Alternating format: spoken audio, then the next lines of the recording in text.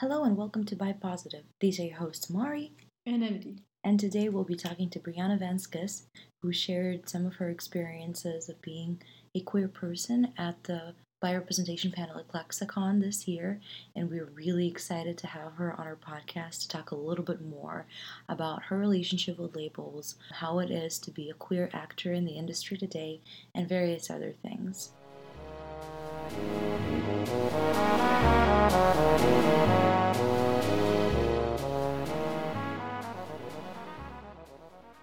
Good evening and good morning for us.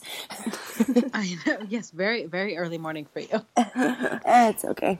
So we just kind of wanted to have a brief interview, especially after what you said during the Bi-Representation panel at Lexicon about the no labels thing, because it's a very different approach to what we do, and it'd be really cool to have someone talk about not using labels and still be proud of their identity, because that's not something that we encounter a lot. Yeah, absolutely, yeah. And also just to talk, because we've done our research and come across some trouble you've run in with not being queer enough for a TV role. Yes. That'll be something that we wanted to address as well, if you don't mind. Yeah, absolutely. But first, if you could maybe introduce yourself to our listeners. I mean, I'm sure they know who you are, but yeah, might not. Yeah, totally. I'm Briana Venskus. I am an actress out here in Los Angeles, California, and I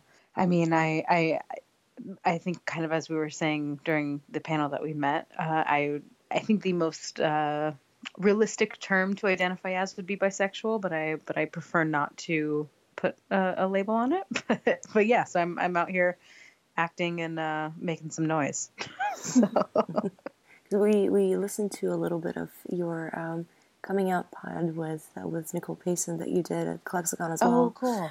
You mentioned something about your upbringing, that you were raised in a pretty accepting family, but there were some issues with religion. Yeah, it was interesting. I mean, I think it's a generational thing, honestly, because when I look at my grandmother, and on both sides, I think if I were to ever try to explain to my grandparents my perception of who I am and how I function in the world, I think she would have a really hard time grasping it or even understanding what I was saying. Because I think for her that sort of the upbringing she had in the Catholic Church, she's Puerto Rican, so she's very religious, very proper. I think her upbringing and understanding of the world is so specific that I think the words that I would use to describe who I am wouldn't even make sense to her. And I think that it speaks volumes to kind of the way religion influences how we perceive any sort of LGBTQ person, which is, I genuinely think it is a misunderstanding and a fear of what is unknown and what is not personally experienced by them. So it's seen as a threat almost. I mean, I know that they do, growing up, being in a Catholic middle school, I definitely, in having, Catholic grandparents, I definitely experienced, scriptures and reading things and being like, oh my God, is this how am I going to hell? Am I, just because I want to lay with a person? Like, is that, what the fuck is that? Like, how does that, is it actually going to have some sort of impact on my life? And I think it's such a, I mean, I hate to say it, but it's such a fear-driven culture, and it's such a fear-driven thing, because I do think religion can be so beautiful, but I think when you get into these very institutionalized religions, you come across so much fear and so much sort of regret and so much insecurity that it feeds into the misunderstanding of what a person can be and can become and how they can, express themselves in their own way. Mm-hmm. For yourself, how did you learn to integrate that into who you are? And did you? I mean, yeah, it took time. I mean, like I was saying in the podcast, it's kind of I not only was in this sort of religious environment, but I was also in it during a very tumultuous time for any young person, which is being a teenager. Mm-hmm. So not only are you up against this, hormone battle and coming into the world and learning, your place and your body's changing and you don't really know there's so many confusing things, but then you add in this whole layer of religion on top of it. So I don't know. I just think I tried to integrate it the best I could by initially seeking out people that I thought could sort of relate to it. And I wasn't necessarily very out and open and apparent in a like a visible or loud way. I think I sought out traits in people that I enjoyed, like senses of humor or the way they carried themselves or the way that they viewed certain aspects, or maybe they were good at a certain thing that I particularly admired. And I think the more I just sort of celebrated that aspect of a person and sort of encouraged that connection between the two of us, I think that's kind of how I surrounded myself with people that could then become my friends, because I had found a foundation between the two of us that wasn't just about labels and wasn't just about you do this and I do that, or I like this and you like that. It was about, I respect you as the person that you are and for the talent that you hold and for, the person that you are in this world. And I hope that you can return me the same favor. And some people did and some people didn't. But I think when you approach it from a standpoint of finding the commonality between everyone, I think there's so much more progress to be made. And that's kind of, as a kid, I think my mom instilled that in me. And, thank goodness, like I said, I had the best parents growing up in this situation. She really reinforced the idea that you have to reinvigorate the good in people and not the bad. And the only way you're ever going to make any sort of progress is by celebrating that good and not giving into things that aren't beneficial to growth. Mm-hmm. That's super positive. Yeah. Yeah. But it's true that most people would like do that integration or even find that sense of commonality through using labels, using the words just to make sense of who they are. So how did you what was your journey to manage to do that without necessarily using those labels, those words that most of the time help to make sense of what's happening? Yeah, I mean, I think just in my own world, and again, I think we need to look at sort of everyone in their own, they're in their own little sphere of what works. And this has worked for me, and I hope that it resonates with people, because the people I've talked to, it has resonated with, and I think that it's definitely catching on. I think I use labels in a sense of things that are not, that don't define the spiritual and personal aspects of a person. I like to utilize labels in the sense of skills and values. So I think there's a difference. I think that there's a way to label people, and I think there's a way to label the characteristics that people hold. And I'm all for, saying that this person is empathetic, a very empathetic person, or this person is, a very funny person, or a very invigorating person, or a lively person. I think that those kinds of labels are beneficial. So, I mean, maybe to clarify, I would say that labels do work, yes, but I think we need to redefine how we utilize labels, because I think the way we've used them to segregate our community has done wonders, I think, for people who are not in our community, but I think within our community itself, it's created more division than anything else. Yeah, absolutely. So, since we're on the topic, how have labels been personally an obstacle to you in your career path? Oh my goodness. So it's it's crazy. Honestly, like, I will say I've definitely,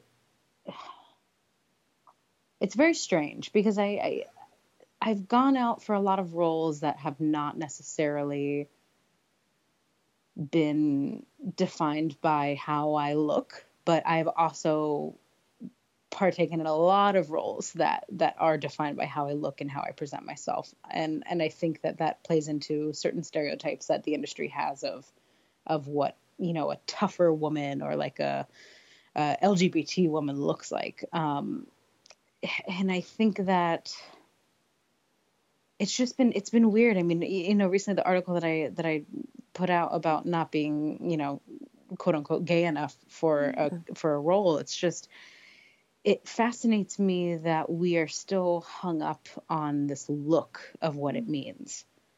And, you know, we've had shows for years now, for, you know, 20 years plus of shows showing LGBT people. And they've for the most part looked like a little bit of everything. And so it amazes me that in the future that we're in now, which is 2019, which if you had asked me even in 2000 what 2019 would look like, I would have no idea what to tell you. But, you know, even now I feel like we're almost, in the progress we've made, we're almost kind of reverting to this structure of persona for LGBTQ people that we almost didn't do before, but we're doing more now because we feel like we have to really push it out there and really make a statement. And I feel like I understand it. I do, because we're at such a precipice, not only with women's rights, but also with, you know, LGBTQ rights, and everything under the sun really is kind of coming to light at this moment. So I understand how there's a need to sort of cling to this idea of purpose and this idea of identity to be able to present your idea. But I think that it does a lot of harm when it comes to TV, to try and, or film, or really any sort of, you know, art form, to try and categorize it or give it some sort of shape or face or physical attribute, because that to me degrades the purpose of the entire fight. And so when I read, you know, casting calls and I go in for them and I think, oh, I got that in the bag, or that's like no big deal because I'm just a person, and if you're a moderately good actor, you should at least, you know, get a callback or something. Like that's you're a shoo-in. And then when I realized that it goes to something that was a little bit more stereotypical of the community, that's what really gets me down. And I think that sort of perception is what is trying to be fought at the moment. And I think there's some shows that are out there doing it. And I think we talked about it kind of in the bi panel a little bit. There's some shows out there who are trying to kind of pave the way for being more inclusive of everyone, which means it doesn't matter what the fuck you look like. You just look like how you look. But it's, you know, you still come up against it because we are still working for corporations and we are still working for money people, and they have to fulfill a specific, you know, idea of what a company looks like and the employees of the company. And no matter what anyone says, if you are on a TV channel that is a major channel, you are an employee of a company. And I think that's kind of where the infrastructure has to take that shift, where we kind of take the idea of representing a company out of it and start bringing it back to the actual art of a story. And who knows how long that'll take, but we're making some progress. And do you think those stereotypes that you talked about, I mean, do you think they come from within the community or from the writers who perhaps are a little bit out of touch with the characters they want to portray, let's put it that way? Or does it come from the money? Where do those stereotypes begin? You know, I think it kind of comes from everything. I think when you look at the movements of the late 70s into the 80s into the 90s, it was of the times, and I think of the times of really any movement from the early 1900s up until then, where acts of revolution had to be very visible and very contrary to the popular opinion. And so I think that fed into the stigma of what LGBTQ looked like. And I don't necessarily think that was on purpose, but I think that it has kind of been this this image that's been fed to us not only from within the community but from the outside community that has also said, well, this is what you look like, and if you're a lesbian then you look like a dude and you have short hair and you carry yourself like a man. And I'm like, well, no, not always. So I think it's a little bit of both. I think it's, in terms of the company side of it, I think it's profitable on both ends. So I don't necessarily know if that's the way to go. I think it's profitable to have a stereotype, and I think it's profitable to counter the stereotype and put a very, quote unquote straight looking woman in a role of a, lesbian woman, and have that sort of be this groundbreaking, role. You see it a lot in CW shows where you have these very beautiful straight actresses playing gay characters on TV. And it's sort of amazing for both the viewers and the community alike, because you start to see like, oh, any woman, I guess, could be interested in another woman. It's not just people who, have short hair and, walk around in like men's clothing. But I just don't know. I think it's so hard to pinpoint like an exact moment or an exact sort of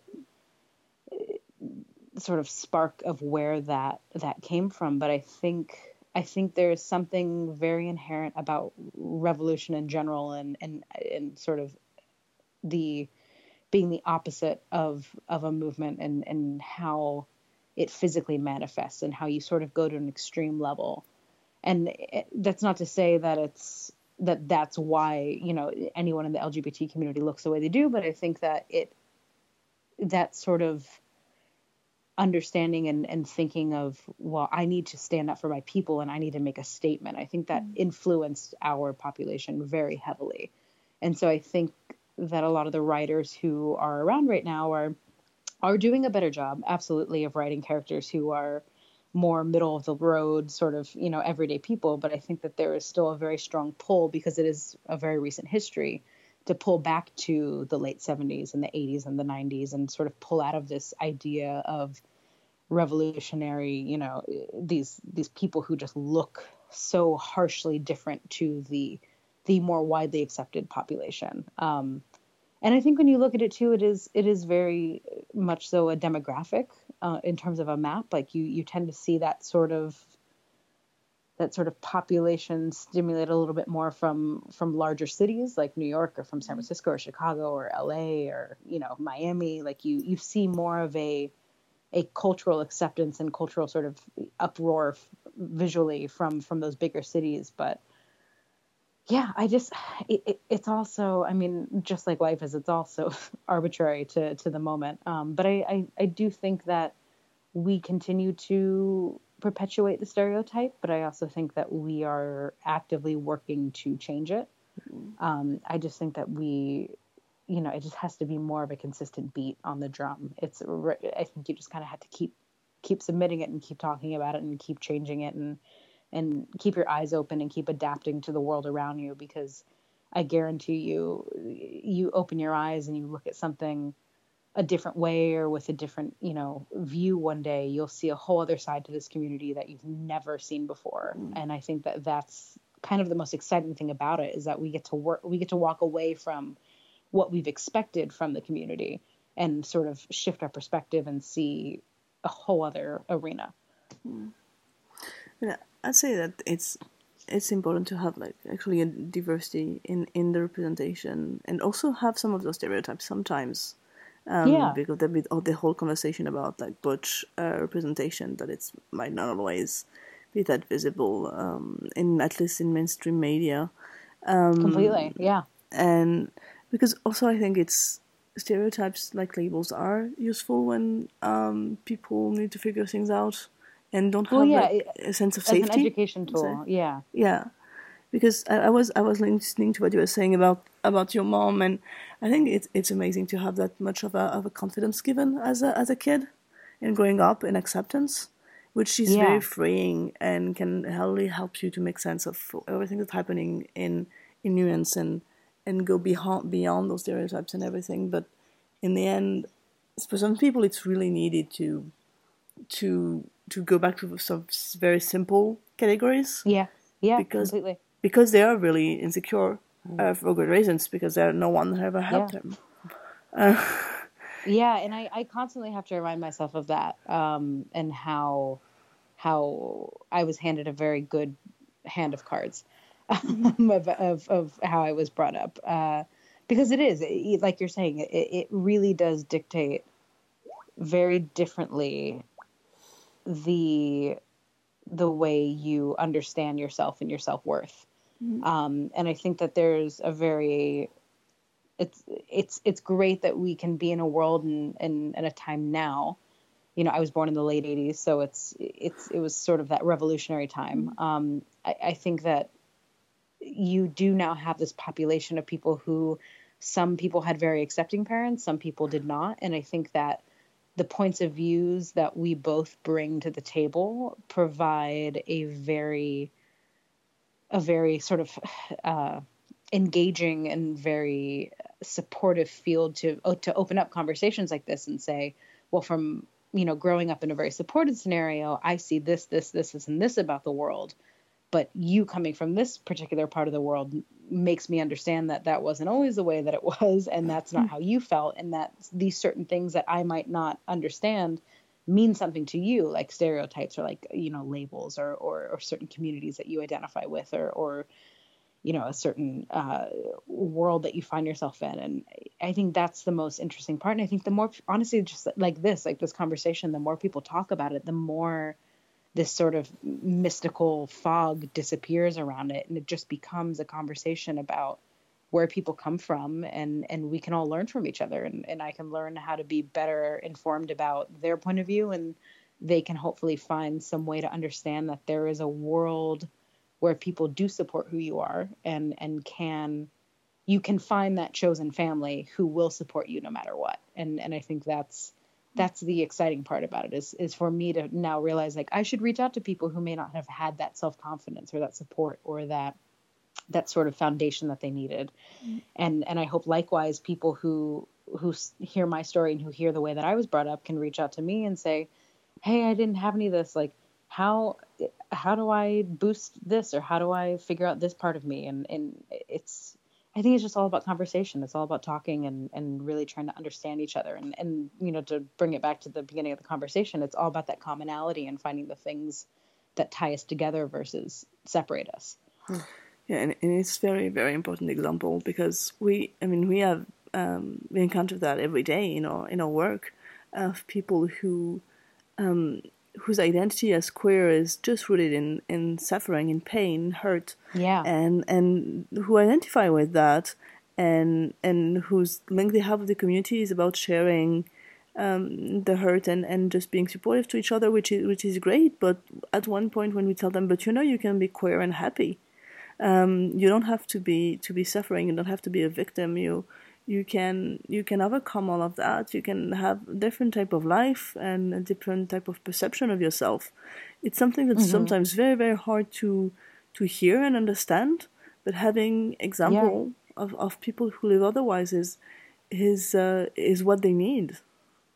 Yeah, absolutely. And it's crazy too, because it even in my position with the upbringing that I had, it still takes constant work. It's still every single day. Like I have to wake up and kind of go through my sort of mantra for myself of, you know, how I believe in myself and what I stand for. And you constantly have to check in with yourself and understand that you are solely responsible for your own happiness, and that no matter where you come from, be it my upbringing or anyone else's upbringing, you hold every single card in your hands. And I think it's kind of, it's unfortunate to say, because it's sort of like, you never want to hear that you still have to work at being happy. Like, that's the last thing you want to hear. Like, you just want to hear that one day you'll be happy and it'll all be okay.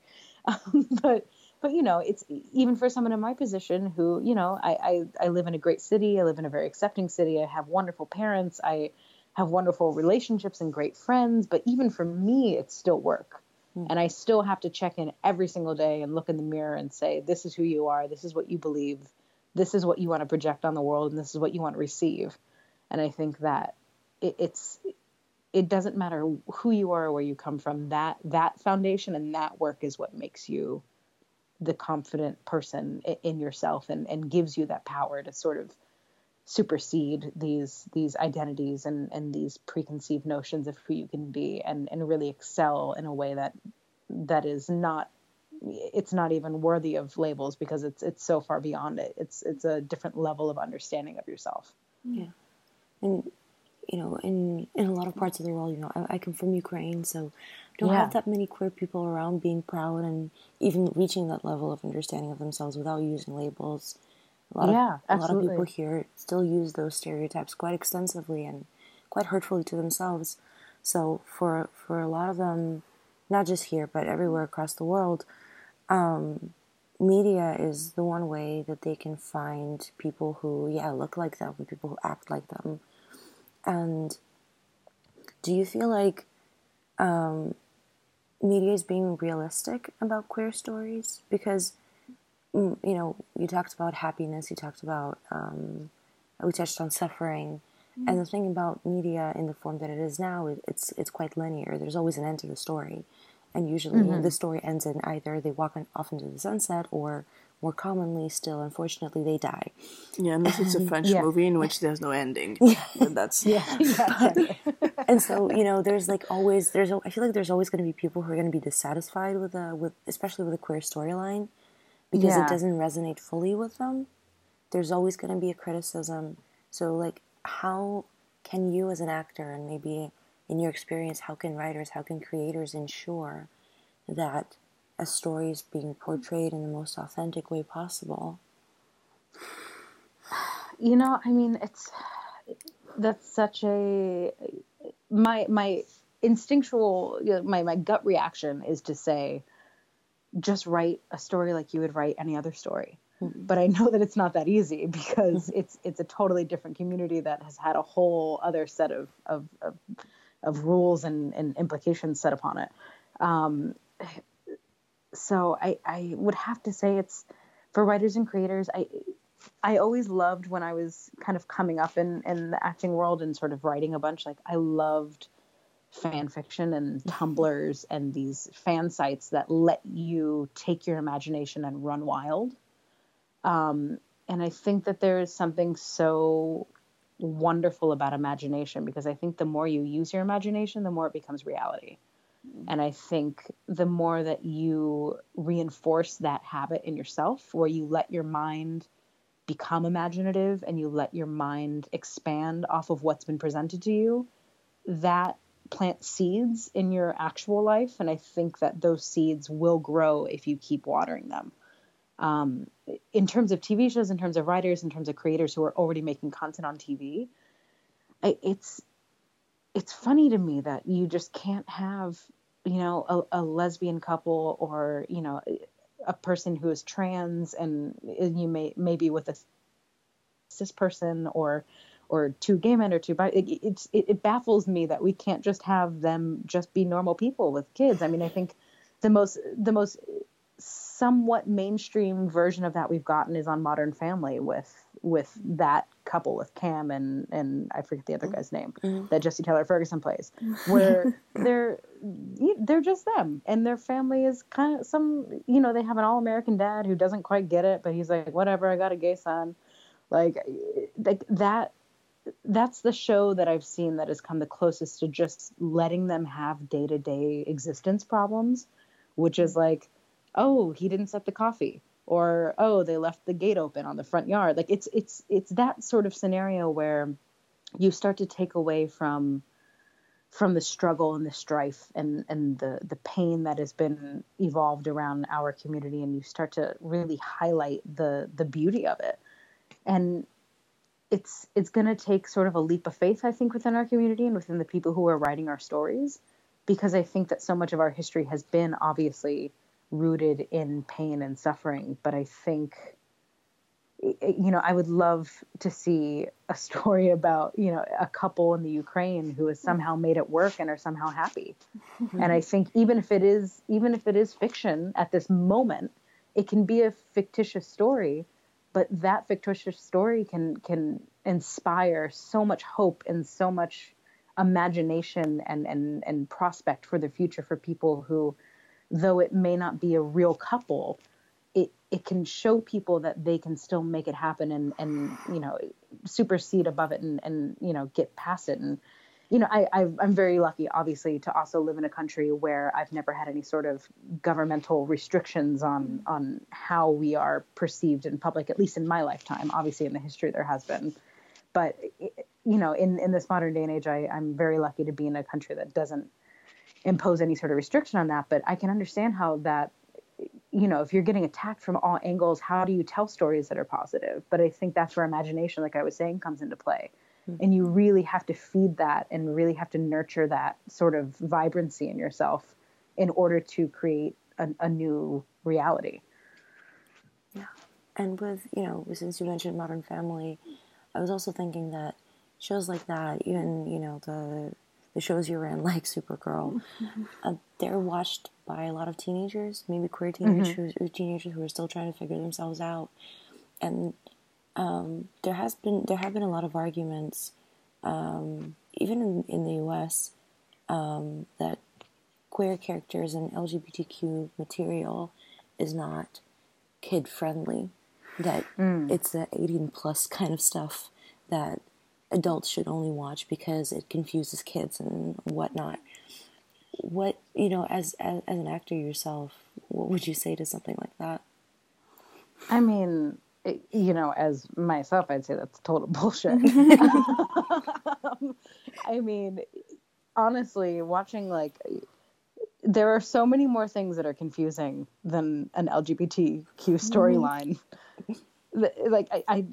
How do bees pollinate flowers? I don't fucking know. That's confusing. I think of that literally baffles me. Watching Planet Earth baffles me. But watching two people fall in love and be supportive of each other and nurture each other and go through the ebbs and flows of any relationship and jealousy and this sort of fear, and watching human interaction between two people is not confusing. That's human nature. And I think we have to stop thinking that just because it's a woman and a woman, or a man and a man, or a trans woman and a cis, whatever it is, we have to stop thinking that because of a visual of someone or an idea of someone, that's going to negatively affect humanity. It's when you get to the root of it, an emotion is an emotion no matter who it comes out of. It could come out of anyone, but the core of it is universal. And I think the more we focus on that, and the more that becomes the root of our stories and the through line of our stories and kind of what threads everything together, then that's when you really start to connect. And I think we've seen it kind of happen with racial profiling sort of so much in terms of stories. Like we've seen more African Americans, we've seen more Asian storylines, Japanese and Korean and Hispanic and Central American. We've seen all of these storylines sort of start to integrate themselves into modern storytelling. And it's been through the humanity aspect of their existence. It hasn't been through the color of their skin. It's been through pain or the suffering or the love or the family or the celebration. It's those human factors that pull us all together. And I think that the more I hate to keep coming back to this, but actually I don't hate it. I love it. The more we celebrate the things that we have in common as humans and as animals on this planet, the easier it's going to be to understand each other. Yeah. And then if anything, the storyline actually bring clarity to some of those kids who are struggling to understand who they are. Yeah. And I mean, I think too, this is not just a challenge for the young generation. I think it is a time more than ever to call on the older generation, the 40-year-olds and the 50-year-olds and the 60-year-olds who are the parents or grandparents of this younger population, to stand up for the future and to say as adults that we understand and we're starting to accept and recognize that this is a way of life. And I think we've put so much pressure on top of not only figuring out who you are and what you want to do in your life and where you're going to go on these young people. We've also now told them you also have to fight for every single thing that you stand for. And it has to count. Everything you say has to count. It has to mean something. And I think that there's so much ease that comes kind of coming into later in life and having sort of a foundation in who you are and what you believe in. And I think it's so much the responsibility of this older population to also now stand up, because they are more comfortable in who they are and where they are in their lives, to stand up and say, you know what, I also support this, and I also see the value in this person's life and in this projection of the future. And I think the more we have that representation from the older generation, the easier it's going to be on this younger population to accept themselves for who they are. And it's not just the younger population, actually, because I was thinking that within the I mean, like using the bi plus label, and I mean the non-monosexual community, you have a lot of people who actually come out pretty late, and who do it now. I mean, research explains why, but who do it now, and media there play like a huge part, because it is this idea of, oh, this part of me that I haven't explored because, or I didn't even want to acknowledge until now because it didn't make sense, because I didn't know I could. And they actually come out now. And doesn't mean that they have to turn their life over and leave their spouse and everything, but that having the courage to come out. Means they acknowledge. And just acknowledge that and put it out there, it's also so powerful. It is. There's something, and I mean, I still look up to my elders and my mom and my dad, and when they take a stand for something they believe in, it really impacts me. So I mean, I always advocate for people in positions of power in terms of their family, in terms of, you know, being the head of a household or the head of a organization, to really stand up and make a proclamation of acceptance. Like it's so much more powerful than you could ever imagine. And since we actually talked about this, I think during the biorepresentation panel, we talked a little bit about like policing in the community, and also, since you mentioned like the older generations of people, there's, you know, we live in the Netherlands, where there is already a kind of a stable core of especially lesbian women and gay men who have their families, who, you know, marriage equality was passed in the year 2000. So for them, it's a norm of life that they are. Yeah, I mean, we have kids now who are 18 who've lived their whole life with marriage equality. And also same gender parents, married same gender parents. And it's crazy. That's crazy to me. The thing is, like, there's a lot of people nowadays there that believe that, quote unquote, the fight is over, you know, and a lot of older representatives of the community don't understand those, you know, new fancy labels, as they call them. And actually there's a movement of white gay men voting for right-wing parties in the Netherlands, which is crazy. I'm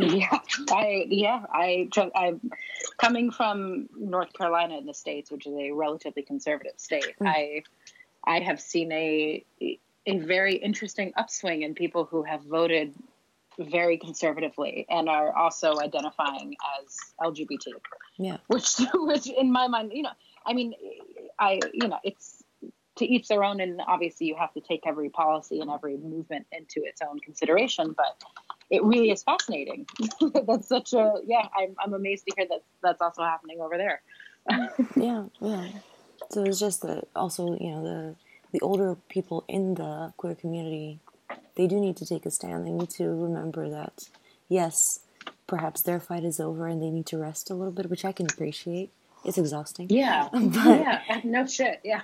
But it's also, you know, a matter of leaving the door open for other people who perhaps haven't had the chance to define themselves in this world. Yeah, and I think it's, you know, like any evolution of any sort of movement or career path or anything. Honestly, like you can take any aspect of human existence and see how it's evolved over the last 1,000 years. And I think our understanding that the human condition is not on this scale of, you know, straight or gay. There's a clear gray area and a clear in between area, and you can fluctuate from left to right or up to down. It just doesn't even matter. And I think I think this older population doesn't necessarily, you don't need to fight as hard as you did for yourself, but you just have to lend your support. Mm-hmm. and that may be as simple as just giving somebody a high five or honking your horn on the corner if they're holding up a sign. Like I think people underestimate the value of minor positive reinforcement. And just how crucial it is for someone to even just be smiled at, and how that validates their existence and who they are, because it really is all about that human connection and that human validation. And, you know, I do completely, because my parents are both of that generation in the 70s and 80s that fought very hard for visibility and for understanding, and, you know, had thousands of friends die of HIV and AIDS, and really, really like hit the pavement and saw so many terrible things happen. And so I understand that they are exhausted. But it's also, you know, it doesn't stop. It's always going to be a new fight. It's always going to be something different. There's always going to be an evolution, and you can find peace in that and find your own sort of, you know, calling it a day within that spectrum. But just that positivity and that reinforcement of something as simple as, you know, a like or a share or a honk of the horn or a smile or a pat on the back, or just showing up and standing somewhere when somebody needs you. Like it really makes a difference. Absolutely. Well, thank you for talking to us. Really appreciate it. And it's my goodness, really, absolutely. really interesting conversation. If you could maybe tell our listeners where they can find you and where they can see you. Yeah, I am online, mostly on Instagram, sometimes on Twitter. On Instagram, I'm on at House of Venskus, which is house, and then my last name Venskus. Mostly because of Game of Thrones, and I know it's like it's fine, it's okay. I'm a little bit of a geek, so it's all right. And then on Twitter, it's just the Venskus, but most social media you can find me on. However, I love to respond to people, so please reach out in any way. And I'm also going to be on the next season of Agents of S.H.I.E.L.D. I'm not sure when it airs overseas, but here in the States, it airs on May 10th. So it's very exciting. Yeah, but yeah, I love this, and I love what you girls are doing, and I think it's so awesome that this kind of conversation exists, and that it can be presented and accepted and sort of celebrated. And I think that's what it's all about. So, yeah. Thank you very much for talking to us, and have a great, what is it, night? Yeah, it's almost bedtime. Okay, bye. All right, talk to you later. Bye. Bye.